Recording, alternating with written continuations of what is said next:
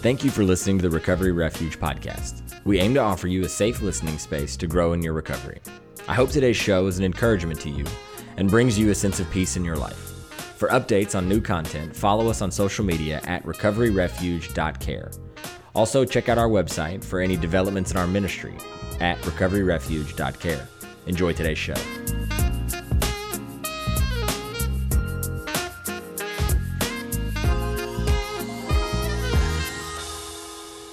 Here we are with the Recovery Refuge podcast. I'm your host, Hunter Abrams. I'm here with the other co-host, Adam French. He's the founder of Recovery Refuge here in Middle Tennessee, Sumner County. We're seeking to eradicate addiction in Sumner County. So we're here today with our next guest. So feel free to tell us your name and your age and what you do in life right now.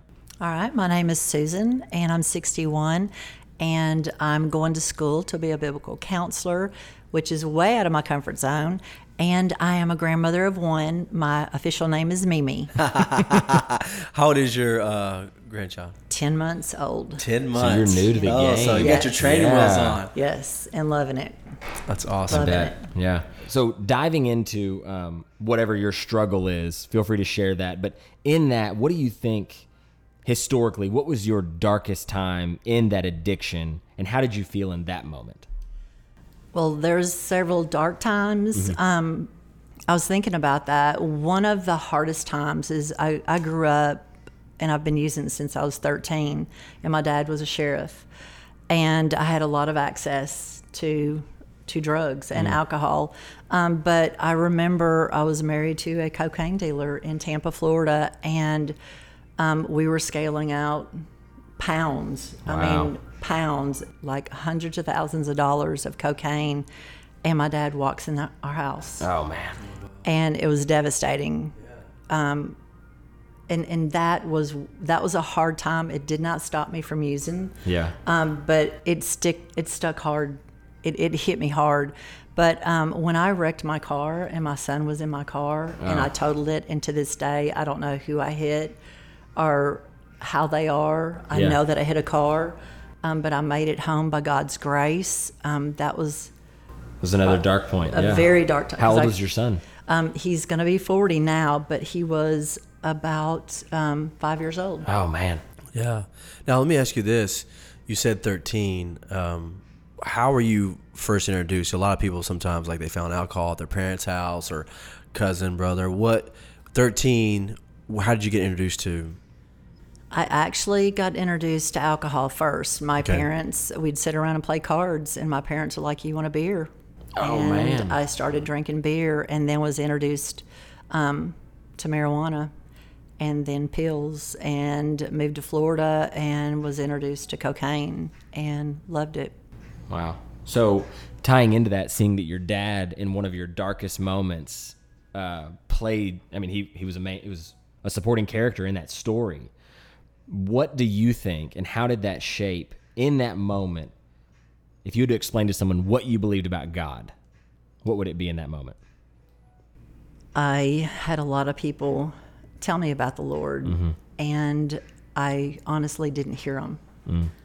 I didn't believe that the God that I believe in today, that I know to be real in my life, that can change everything. He has a purpose and a plan behind every hurt, habit, or hang up that I had, was not the God that I believed in then. I wouldn't have believed that he would do what he's doing today. Yeah. I just blocked that out. It was easier for me to block out and not hear it so I could live life and do what I wanted to do. So you could lean into the ignorance. You could lean into and kind of plead 100%. ignorance. Okay. Yes. Wow. So if someone walks up to you, like, let's say you wake up, you knew you had that wreck with your 5-year-old son, just to put it another way, because I'm going to draw some stuff out. You wake up, somebody walks up to your door and they go, "Susan, what do you believe about God?" Try to put yourself there. What would your answer have been that morning after having that wreck? Probably is, I've always heard God is good. He's good to you, but I don't know that he's good to me. I can't stop using. I can't stop drinking. I want it. I desire it. I had to have it. I actually had a lady. She was from Brazil. Her name was Simone. And she prayed over me. I remember her speaking truth into my life, I actually found her again and told her that I was a Christian, that I love the Lord, that I'm clean, which is the coolest thing ever. Right. I found her on Facebook. But she did. She would lay hands on me, and it would creep me out because I'm like, I don't know what you're doing. I didn't know about the God of the Bible that I know today. He was a word to me. He wasn't alive. He was just something. He was a historical figure whose heart stopped beating a long time ago. Yeah. Okay. Yeah. Wow. And so I bet there's a lot of listeners who are in that same spot, maybe right now, who are listening and going, I've heard about God. I know that God is good. And that was my thing. I always thought church was like a God club for good people. So, and I'm like, well, I'm not good. I knew that enough. I didn't know necessarily. I'm not saying that I wanted to be good, but in my mind, I thought, I know I'm not. Yes. Right. And so I'm not even supposed to go there. I remember being so nervous. I had a girlfriend that had asked me to go to church, and I actually would smoke weed before I would go. I went with her a couple times because I was so scared. I was so nervous. I'm like, I guess I thought these people are going to figure out who I am. Yeah. Like they're going to realize like I'm I'm doing coke, I'm drinking, I'm doing these things. And so it's crazy how sin is actually what is supposed to bring us close to God, because God came to us because of our sin. But in our minds, and I think the enemy does this, sin is what often keeps us from going to him. Yeah. Yes. I went to church I went to like youth camp. Mm-hmm. Once a friend invited me, and I heard about God, and I just thought, well, you probably don't drink. You probably don't do what I'm doing, so your God can't love me. Wow. So that's exactly how I felt. Really? So it's interesting that, and I would get high before I would go on a Wednesday night with some friends out in the parking lot before I went in. But I just didn't hear that same God that loves me unconditionally today is the same God that loved me then, but I just didn't love him. Right. So, yeah. Thanks for sharing that. Wow. Yeah. And so I guess, the question is like, we're hearing this person who has had lots of opportunities to connect with God. Like you said, you heard the God, you got invited, you had a lady that was praying for you. Like there's lots of moments there where like you could have been like, this is it, there's a new way of life. And I've kind of had the same thing, but like growing up in the Bible Belt, not so much people that live maybe out west or up north, but in the South, if you're listening, you're from different parts of the country. We're actually looking out the window, and is this two different churches or is this one? That's actually, you used to be able to see the Baptist church. That's the Sumner County Courthouse. Okay. Yeah. This is the church over here, though, right? Yeah. So we can see one church. So I say that because there's churches on every corner. Yeah. Right. So what was that, I guess, moment of clarity for you? That moment where, the prodigal son, the moment where you said, hey, I want to give my life to God, or you realize like, wait a second, there is a God, or I may not know everything about him, but I want to be with him. Hearing your story, what was the moment it came into focus? Because for you, God was this like blurry character. It was in everyone else's life, but not yours. We actually had moved back to Ocala, Florida, my husband and I, and took 3 of our children because our oldest son was already moved out. And I remember having a party at our house, and I was so tired of using and getting older. I was tired. And I remember that my husband went to work the next morning, and I remember bowing at the very foot of our bed and just said, if you're real, God, I need help. Wow. I need help. And we decided to move back here after about 4 months. And I went into, I had some medical issues, went to the emergency room. They gave me Levaquin, and I actually died. I actually went into acute anaphylactic shock and died. And when I woke up, I was just dark. We moved here, and within 3 weeks, we went to a church here in Gallatin called College Heights at the time. And I heard the pastor speak, and I'd never heard a message like I heard. And I told my husband, I said, we have to go back. Yeah. We have to go back. And we went back. And the third time, I literally went forward and I just held my hands open and I said, I just want to surrender it all. And God literally delivered me from every desire, I have not had the pit of my stomach ache and hurt because I needed to have a drink because of what he's done. And I've not turned back. So I want to talk about that for a second. A few points, but first off, you said that when you came back, you went dark. What do you mean by that? I felt dark. I felt hopeless, helpless, not seen.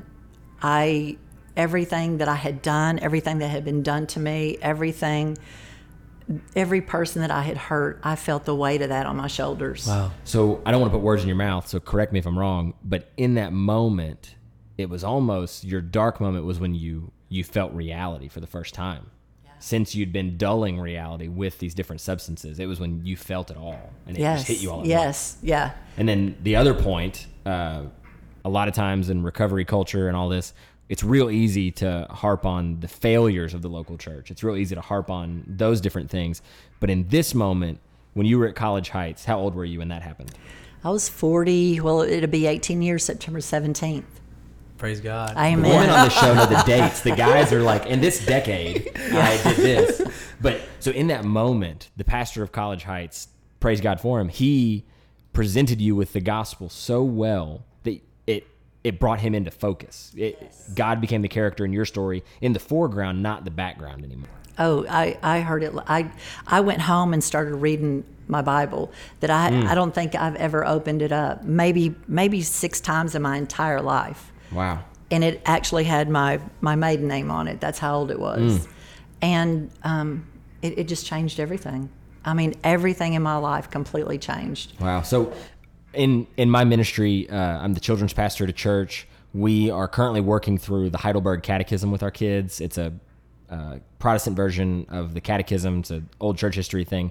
And we say that our goal in the Catechism, by the time kids graduate, we're not trying to convince them they're saved.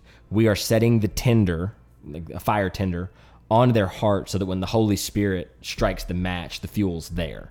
And they understand the Bible. They understand the principles of who God is well enough so that when the Holy Spirit decides for that moment, it can turn into a roaring blaze. Right. And it seems like, again, I don't want to put words in your mouth, but it seems like in your life, the tinder was being heaped on your whole existence. Yes. And it was a bonfire just being built.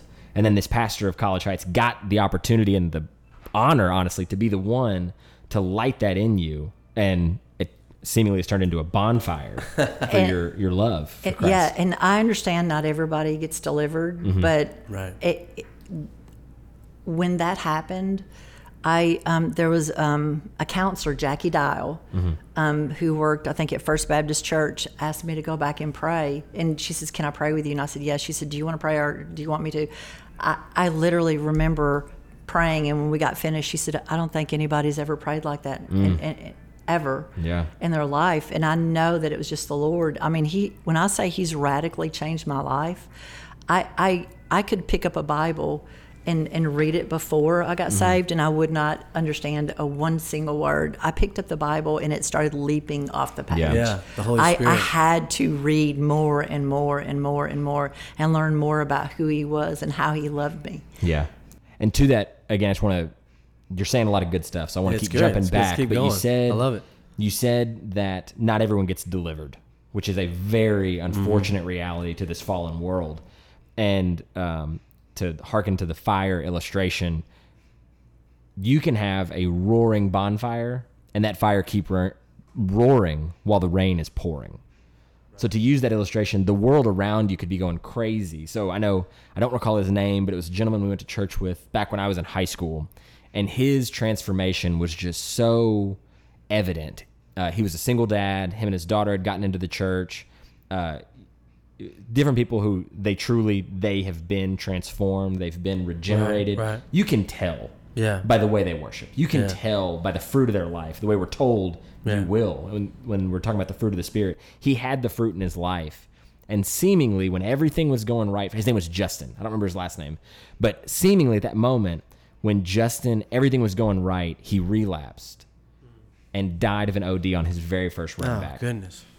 So in that moment, I fully believe that fire was roaring in him, but the rain still poured on him. So I don't want, for you, that's an amazing story that you were delivered from it. But for any listeners, that fire can be in you, and don't feel like you failed God. Don't feel like you're not doing something right, or you must have missed a step in all this if the rain keeps pouring. Yeah.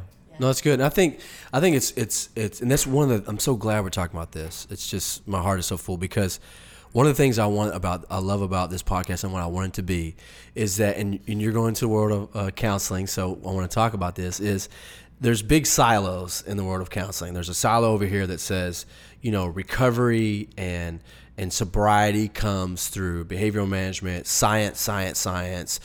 Christians call it secular. And then on the right side, you have it's prayer, it's Bible, it's spiritual things, it's a spiritual experience. Christian counselors say it's biblical based. And they don't necessarily play well with each other, right? There's but the truth is that God is in everything, and there is good. Everything good comes from the Lord. So there is good things that come from secular recovery and observable information that we've seen, and we can blend those together and take and grow. And so I would want to just hear you talk a little bit about this, because it's not everybody's story. Some people get saved and, man, they never go to an AA meeting or Celebrate Recovery or NA or SA, and they're doing great. Now, what we'll find though is if you were to ask them to, hey, write down what a week looks like in your life, it would be very similar to somebody who does CR. But I won't get into all that. The tools are similar. But I just want to have you speak for a moment, because I know that you give back and you're involved in some recovery ministries. You're going into counseling, yet that's not your story. Your story is, man, I've never even hungered for it. Not that you're perfect or anything, but I can say, man, I wouldn't have to do that. Why are you choosing now? What has kind of drawn you into some of the work that you're doing now, some of the places that you're in, some of the recovery things that you do? Being a person who says, man, I was transformed in a moment.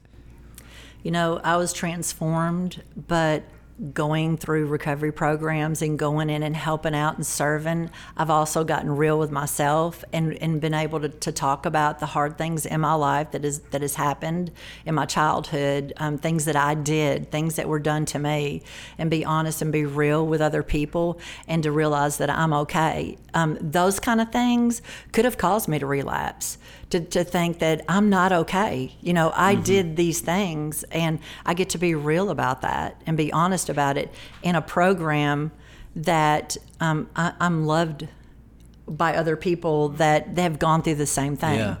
And I know that it's almost like I walked around as a dry drunk, you could say.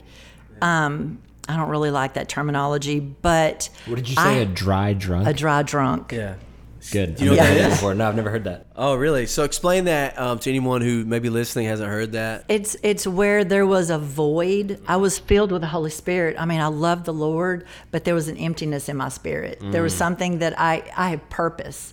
And my purpose is the recovery center that I'm at now. Okay. My purpose is to give back to what God has given me. It's to share the hope of what Jesus Christ has done in my life. It's to share that recovery's hard. Yeah. It is very hard, but it's something that I know people can get through, but you need other people, you need community, and definitely need Jesus Christ. Yeah. I couldn't have done it without him. And Can I add to that real quick, and we'll go back to, so another way to explain kind of what a dry drunk is so here's what I know is we're all slanted to struggle with certain types of sin, right? We're all sinners, but based on our disposition, based on our past, our history, we struggle with certain things. I always use my wife as an example.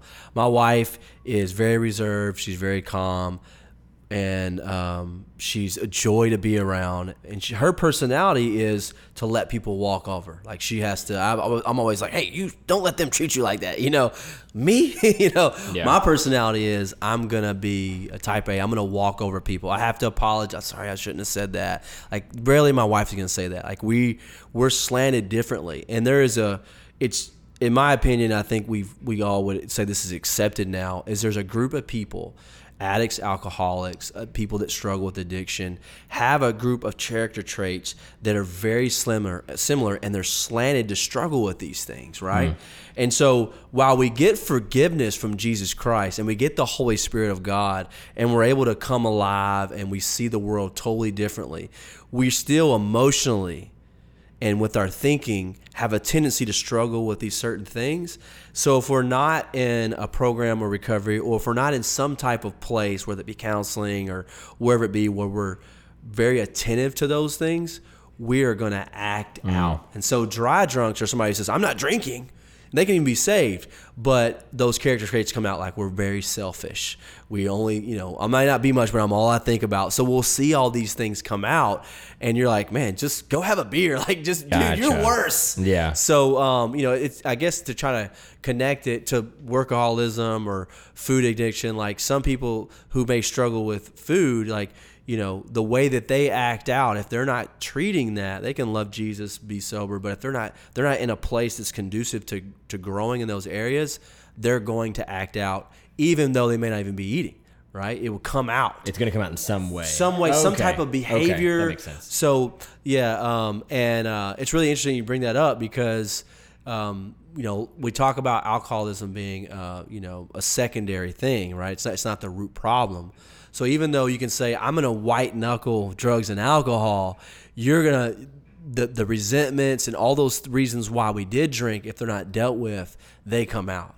And I truly believe that it's worse. My two big fears are, one is that I'm able to use and drink and still survive, right? Like living the life of miserably, just barely getting along. The other one is that I don't use and I'm spiritually fit. So I'm emotionally sick, but spiritually fit, and I'm just walking around white knuckling it, hurting people. Like, isn't that would be? So I just wanted to take some time. I think that was great to talk about that. And we were in the middle of you talking about what we were talking about. I've lost my train of thought. We're a dry drunk, right? Yeah, you're talking about your dry drunk, telling your story. Do you remember? I've lost my train of thought. Oh, no, you're good. You're good. I'm sorry. I took us off. Good. No, I think that was well worth it because, again, I shared with Adam before, and we've maybe talked about it in another episode, but how my addiction isn't one that's as immediately destructive. So for me, it is workaholism. Given the opportunity, I'll work 16 hours a day, 7 days a week. But even to hear that, that's a principle in all addiction. That if you beat this one, well, then you're just going to become a miserable person. Because for me, whenever my wife and I first became aware of the fact and were able to put a name to it, that my thing is workaholism, well then, okay, well, I'm just not going to go to the office on Saturdays anymore. I'll turn off my email on Sundays, stuff like that. But then I'm like picking up different projects around the house, and I'm like doing different because we have a couple acres. Dude, so that's exactly what alcoholics they say. Well, I'm not going to drink liquor anymore. Yeah, I'm going to just drink beer, or I won't do Coke. I'll only do Coke on the weekends. Yes. Like, so that's and the that's same. What I was doing. That's the same thought process. And then my wife will pull me aside and be like, "Hey, so that's great. You didn't go to the office today, but you still spent 9 hours today, 100 yards from the house. Like, that doesn't do us any good. You might as well have been at the office." So that was good for me and for anyone else that doesn't know that term, because it's good to put a name to it. What we were talking about, I just remembered it, is that you were talking about like when the realization of, God saved me, but I still needed to go to recovery. So I don't know if you, because we were asking why you give back. Yeah, so because much. you're still a part of it, So Yeah. Well, Danny introduced me to Celebrate Recovery, which was a God thing. I worked at the church, and he walked through the doors and said, "Hey, I'm here to see your pastor and share about the ministry." And literally something clicked in my spirit, and I was like, "Okay, well, what is your ministry?" And he shared about it, and he gave me a card, and I went home and I looked up about what it was about, and I was like, "I've got to go." Wow. I've got to go. So I asked another gentleman there that I know had gone through the same recovery. He had an addiction to cocaine, and I was like, "Do you want to go with me?" And he's like, "Yeah." So I talked to my husband, and I met this guy up there, and we're just friends. And he was a lot younger than me, by the way, just so we get that clear. I just fell in love with the ministry and how it worked and how the people were getting free and set free from sharing their hurts, habits, and hang-ups, and just a safe place to go. And it was Christ-centered, Yeah. which is what we need in this community, I was, this is going to roll into one of our wrap-up questions, but I was looking it up because Adam brought up a few minutes ago how over on this camp over here, the camp on the right is, we're just going to pray it away. We're going to read our Bible every time we get tempted. We're going to do this. And then there's the opposing camp that's the science camp. And it's, well, we're going to do medical detox. We're going to do all these things. And like Adam said, and like Recovery Refuge is aiming to do, it's to marry the good thing in each of these camps. And how can we do this to deliver a lasting impact? Not just, let's get you in, let's milk your insurance dollars, let's get you medically rehab, we'll get you out of here in 30 days, you'll be back to your life in no time. Also, take all these shots once a week after you leave so that you don't get chemically tempted. So I looked up this quote because in the marrying of these two camps, too often if we're on the churchy Jesus camp, we think, well, then that means that everything over on this side is bad. And that everything that this center does is terrible, and it can lead to us hurting people, where if they one day come to Recovery Refuge, but their first deliverance was within one of these science camps, we can hurt them by invalidating their experience in it. So I looked up this quote. I couldn't remember who said it, but it was St. Augustine. He said, all truth is God's truth. Yeah. So in that moment of this moment we're in time where our goal, and it's not a new goal, hopefully someone's tried it before, but we're going to attempt to marry these two positive principles into one thing, and we're going to drop the arrogance and the pride of, I don't like them, they don't agree with my creeds and my convictions, therefore everything they've done is wrong. And we're going to attempt to marry these to achieve our goal of eradicating addiction in Sumner County, and we're going to marry those things. So hearing you talk about that, how you were able to go through this in your own way, but then you were introduced to a new type of ministry that just did things in a more potentially systematic approach, but it allowed for you, and you had the humility to say all truth is God's truth. And just because Danny does it differently over here doesn't mean that I'm doing it here. Because I know I've been in community with different strugglers or addicts, whatever term they want to call themselves, and they'll say, well, I'm going to CR or whatever. They're doing something to face their addiction. And then there's always that one guy on Facebook who comments and says, well, all you need is the gospel of Jesus.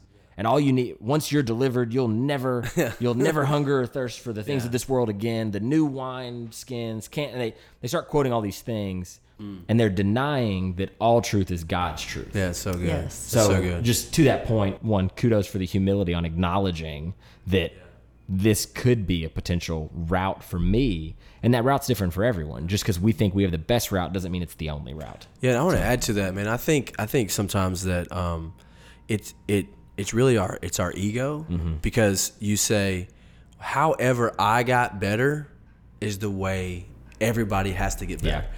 Yes. So it's like all I did was go to therapy. Yeah. I went to just went to therapy the for a gym. year. Yeah. Or I started working out. I went to AA, and it's like, man, that's incredible. I'm the guy going, I'm the cheerleader going, yes. Okay, now let's say, because it's a lot more easier to get sober. It's a lot harder to stay sober for longevity. So I'm on the sidelines going, that's incredible. Okay, how can we make sure there's a pathway ahead that's conducive to your sobriety for the rest of your life? So you can change this trajectory, not just for you, but for your family, the people around you. And that makes me think about your story where you're going, yeah, man, God changed my life. I got sober, and then I found this place that gives it a pathway to people, and I love the fact that you're going, and now I'm going to do counseling. And now, so it's like, I'm just going to put my hand in any place where people need to reach out. And we want to be there when people in their darkest moments. Yes. Yeah. There was a little girl that reached out on the Facebook page I saw today, and she wants desperately to be able to come to our recovery program, Celebrate Recovery, but she just didn't have a ride. And just down the road, so I just reached out and said, hey, I will call you this week. Here's your ride. Here's your ride. People are desperate. I mean, people are out here everywhere looking for a recovery program to get into. They want help. Yes. Nobody likes to be an addict. Nobody likes to be an alcoholic. Nobody woke up and said, "Hey, I want to be an addict today." You know, I want to be slave to this thing. Yes, yeah. Nobody wants to be held down by that. Yeah. And honestly, whatever means that it takes, and introducing them to Jesus Christ, I wouldn't have been able to do any of this without him in my entire life. Amen. But you know what? If it's AA, God's put them there for a purpose. Yeah. If it's NA, God's put them there for a purpose. If it's Recovery Yes. Refuge, God's going to put them there for a purpose. Yes. You know, he has a purpose for every recovery center out there. Yeah. To deny that he could work through that is Yes. to deny his omnipotence. Yeah, I've literally Absolutely. been in an AA room before and got down on my knees with another man, and he prayed and received Christ in an AA meeting. And to say that God is there. Yes, he is. You can't Yes. keep him out, right? We try to keep him out of our lives. We do. We did. Yeah. We don't anymore. Yeah. I don't. But Yeah. yeah. I wanted. You were talking about people that are desperate, and I just can't help imagine, like, maybe there's a mom or a husband who's listening who doesn't have a problem with addiction, but knows somebody that does, and they're angry and like they're going, "Why don't you just stop? Like, why can't you just quit? Like, don't go to the liquor store." Don't call the drug man. Why don't you love me enough to not do this? Yeah, why don't you love me? Like, it's your choice. I just want to, can you speak to that a little bit about, just when you have this struggle of it not being something that you can just snap your fingers and stop? Well, actually, I have 80, almost 90-year-old parents that have been alcoholics my whole entire life. Really? And they've seen the change in me, and yet they've chosen to continue every single day. They drink. My oldest son, who's also didn't know me, he was already moved out. He didn't know me clean until he was 23, but he sees the change. And the other two children that were in our home has seen me change. They have seen the radical change in my life, but they also see what I'm doing to stay sober, to stay clean, and to give back to what God's given me. But for my parents, it is their choice. They see me. I share about the truth of what God has done in my life, but also the recovery programs. And it's hard. Yeah. It is hard. It's hard to watch them dwindle away.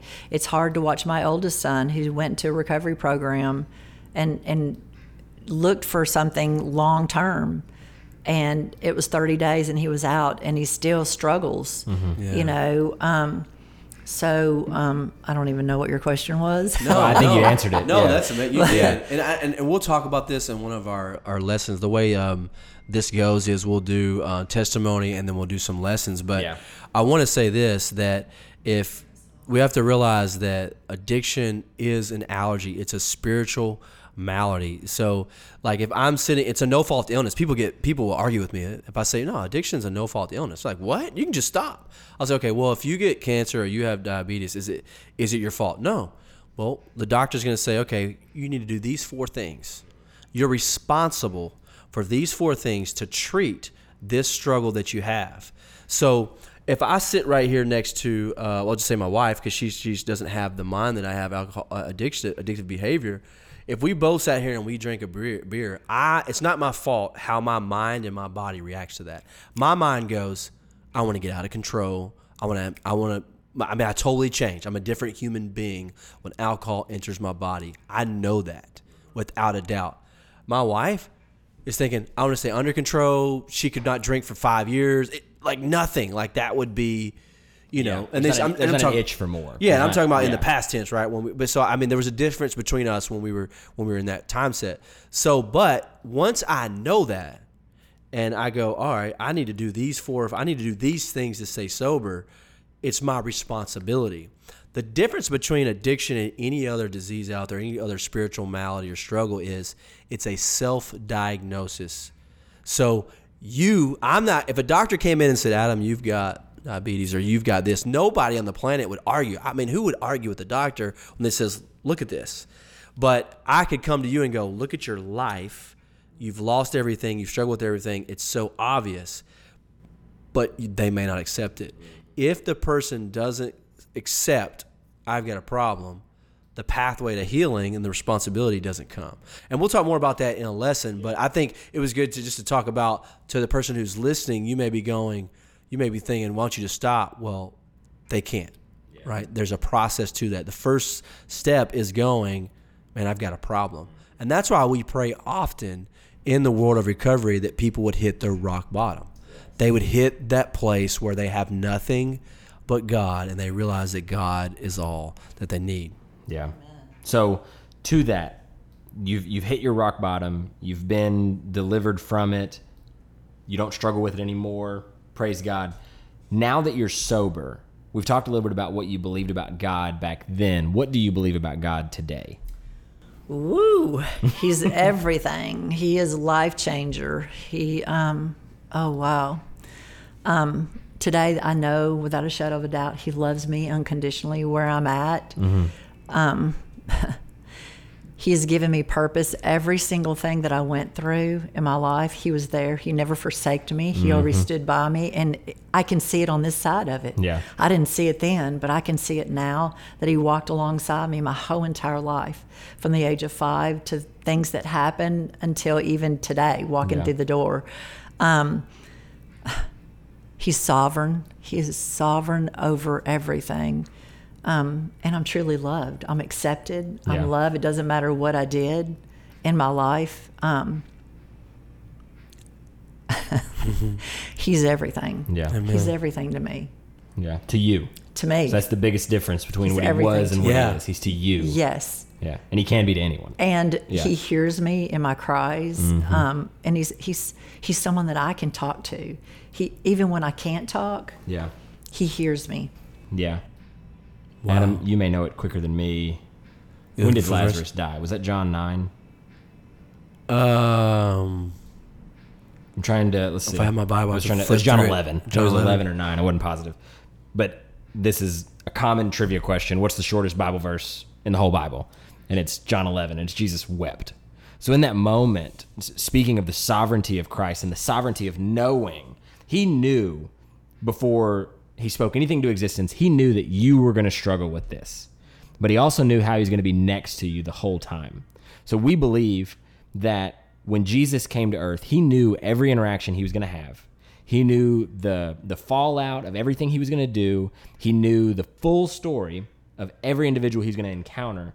And what speaks so true in the Lazarus story is that when Lazarus had died and Jesus made His way to Mary and Martha's home where Lazarus was buried, it says that even though we know that He knew in a matter of minutes He was going to raise Lazarus from the dead, He paused. He didn't tell Mary and Martha to stop crying. He didn't tell them, come on, don't you know who I am? Don't you know who your best friend is? It says He stopped, and it says Jesus wept. So in that moment, He stepped into, we believe He always is, but He was in the moment with them, and He cried with them. So when Jesus came to you, He knew all along what you were going to go through. He knew when you were going to have your clarity moment. He knows where you're going to end. And thanks be to God, He knows your parents who are 90 years old. He knows it's not too late. Yes. And as we're listening to this, if you feel so inclined right now, pause it and throw up a prayer for them to say, it's not too late for these individuals. It's not too late for your kids. I know my paternal granddad, Papaw, he got baptized like 6 months before he died.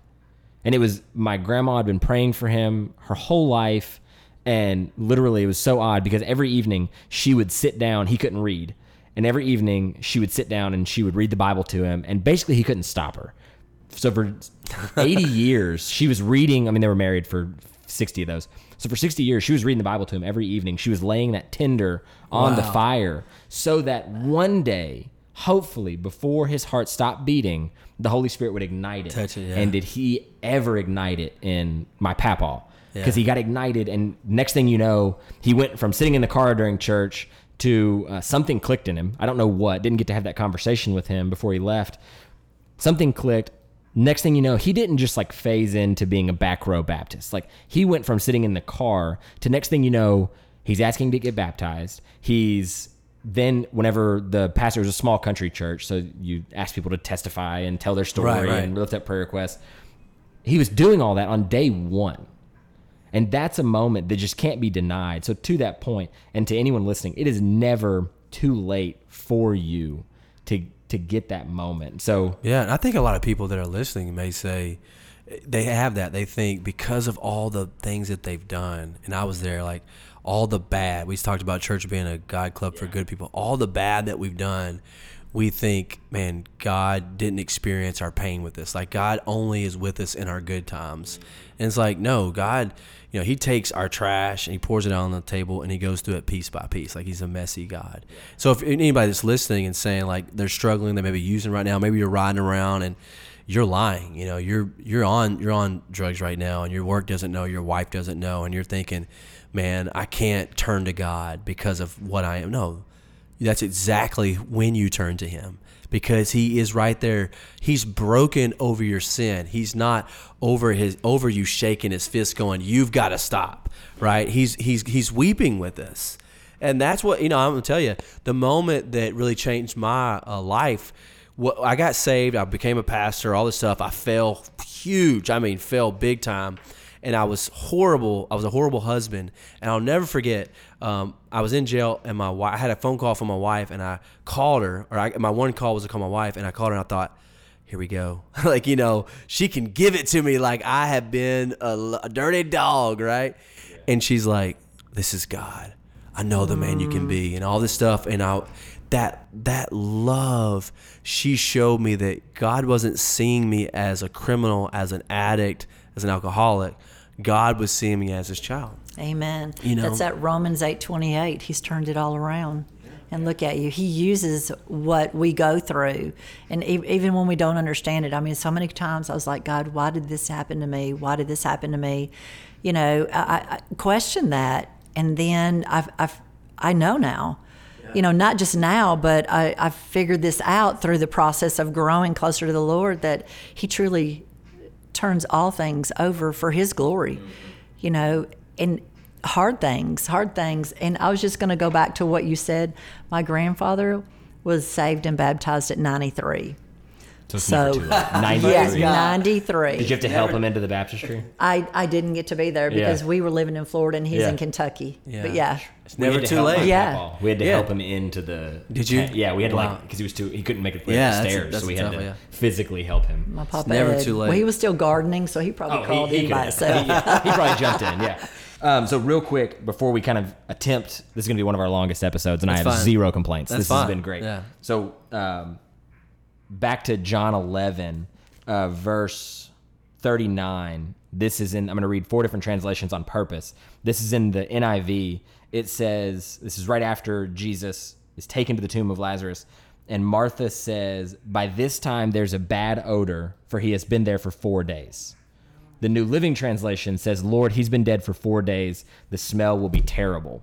The New King James Version says, by this time there is a stench. And then the Message says, Master, by this time there's a stench. He's been dead for 4 days. All of them bringing up the point he's been dead for 4 days, which in Jewish culture meant he was gone. He was too far gone. Right. But then they also bring up the palpable reality that his body is decaying and there will be a stench to it. So to what Adam said of God doesn't, he's not going to nitpick you for every little thing you've done. Right. He's willing to stand the stench of your sin because he was there. He's there in the whole time. He's omnipresent. He was there as you were sinning. He was present. So not only was he there, you think, not you, either of you, but we may think, we're tempted to think that we have to clean ourselves before we come to Jesus. But he walked into the radius of Lazarus' smell. He walked into the radius of Lazarus' death. And he wants to walk in. He's there for yours. There's not this bubble that he can't cross. Yes. Amen. To save you. So, Amen. Love I'm it. still praying for our oldest son. Yeah. God promised me the prodigal, and I'm standing on that. Amen. God, you do what you have to do. Absolutely. Yeah. So, one last question. We've hit on this a little bit. You gave this young woman a ride to your recovery program. Why do you think, specifically in Sumner County, why do you think there's such a need for the Recovery Refuge? oh my goodness, there's so many people out there and just in need. I mean, and I know that Adam's starting with men, and I look around and I'm like, men, where are you at? Mm-hmm. They need help. Yeah. You know, and not just the men, but the men are really the priest of the home. Mm-hmm. And when I know when my husband got saved, our whole entire family changed. But the recovery program, there's such a need for, in Sumner County alone, I know that I've heard through Celebrate Recovery, the ODs, people that OD every single day. I mean, I don't even know how many. I think I heard Danny say there's like 12 a day that ambulance drivers go and pick up. And men want help. Women want help. There needs to be a place for people to go. My son was willing to go to California to get help. He was in a recovery program for 30 days. He had to go all the way to Dixon, Tennessee, and was in there for 30 days, and he wanted a long-term program. Yeah. There has to be a long-term program. You just can't, I mean, you can, God can do anything. Yeah. But there is such a need, especially for somebody that fentanyl, heroin, that's addicted to these drugs, cocaine. I mean, it doesn't matter. It's something that 30 days is good, but 60 days, they learn how to walk out of that habit. They learn, and they have accountability, they have community, and they learn to see what it's like to be clean for 60 days, and they see their self and start to heal. And I truly believe that this program is going to be exactly what God has purposed for such a time as this, without a shadow of a doubt. Yeah. And it's needed. Yeah. It is Absolutely. so needed. Yeah, absolutely. Thank you for coming. That's incredible. And if you want to, real quick, if you want to connect with us, it's recoveryrefuge.care, recoveryrefuge.care@gmail.com. But thank you so much for coming. That's Thank been, you it's been for incredible. asking. Yeah, I just loved absolutely. it. So thank you, and we'll see you guys next time.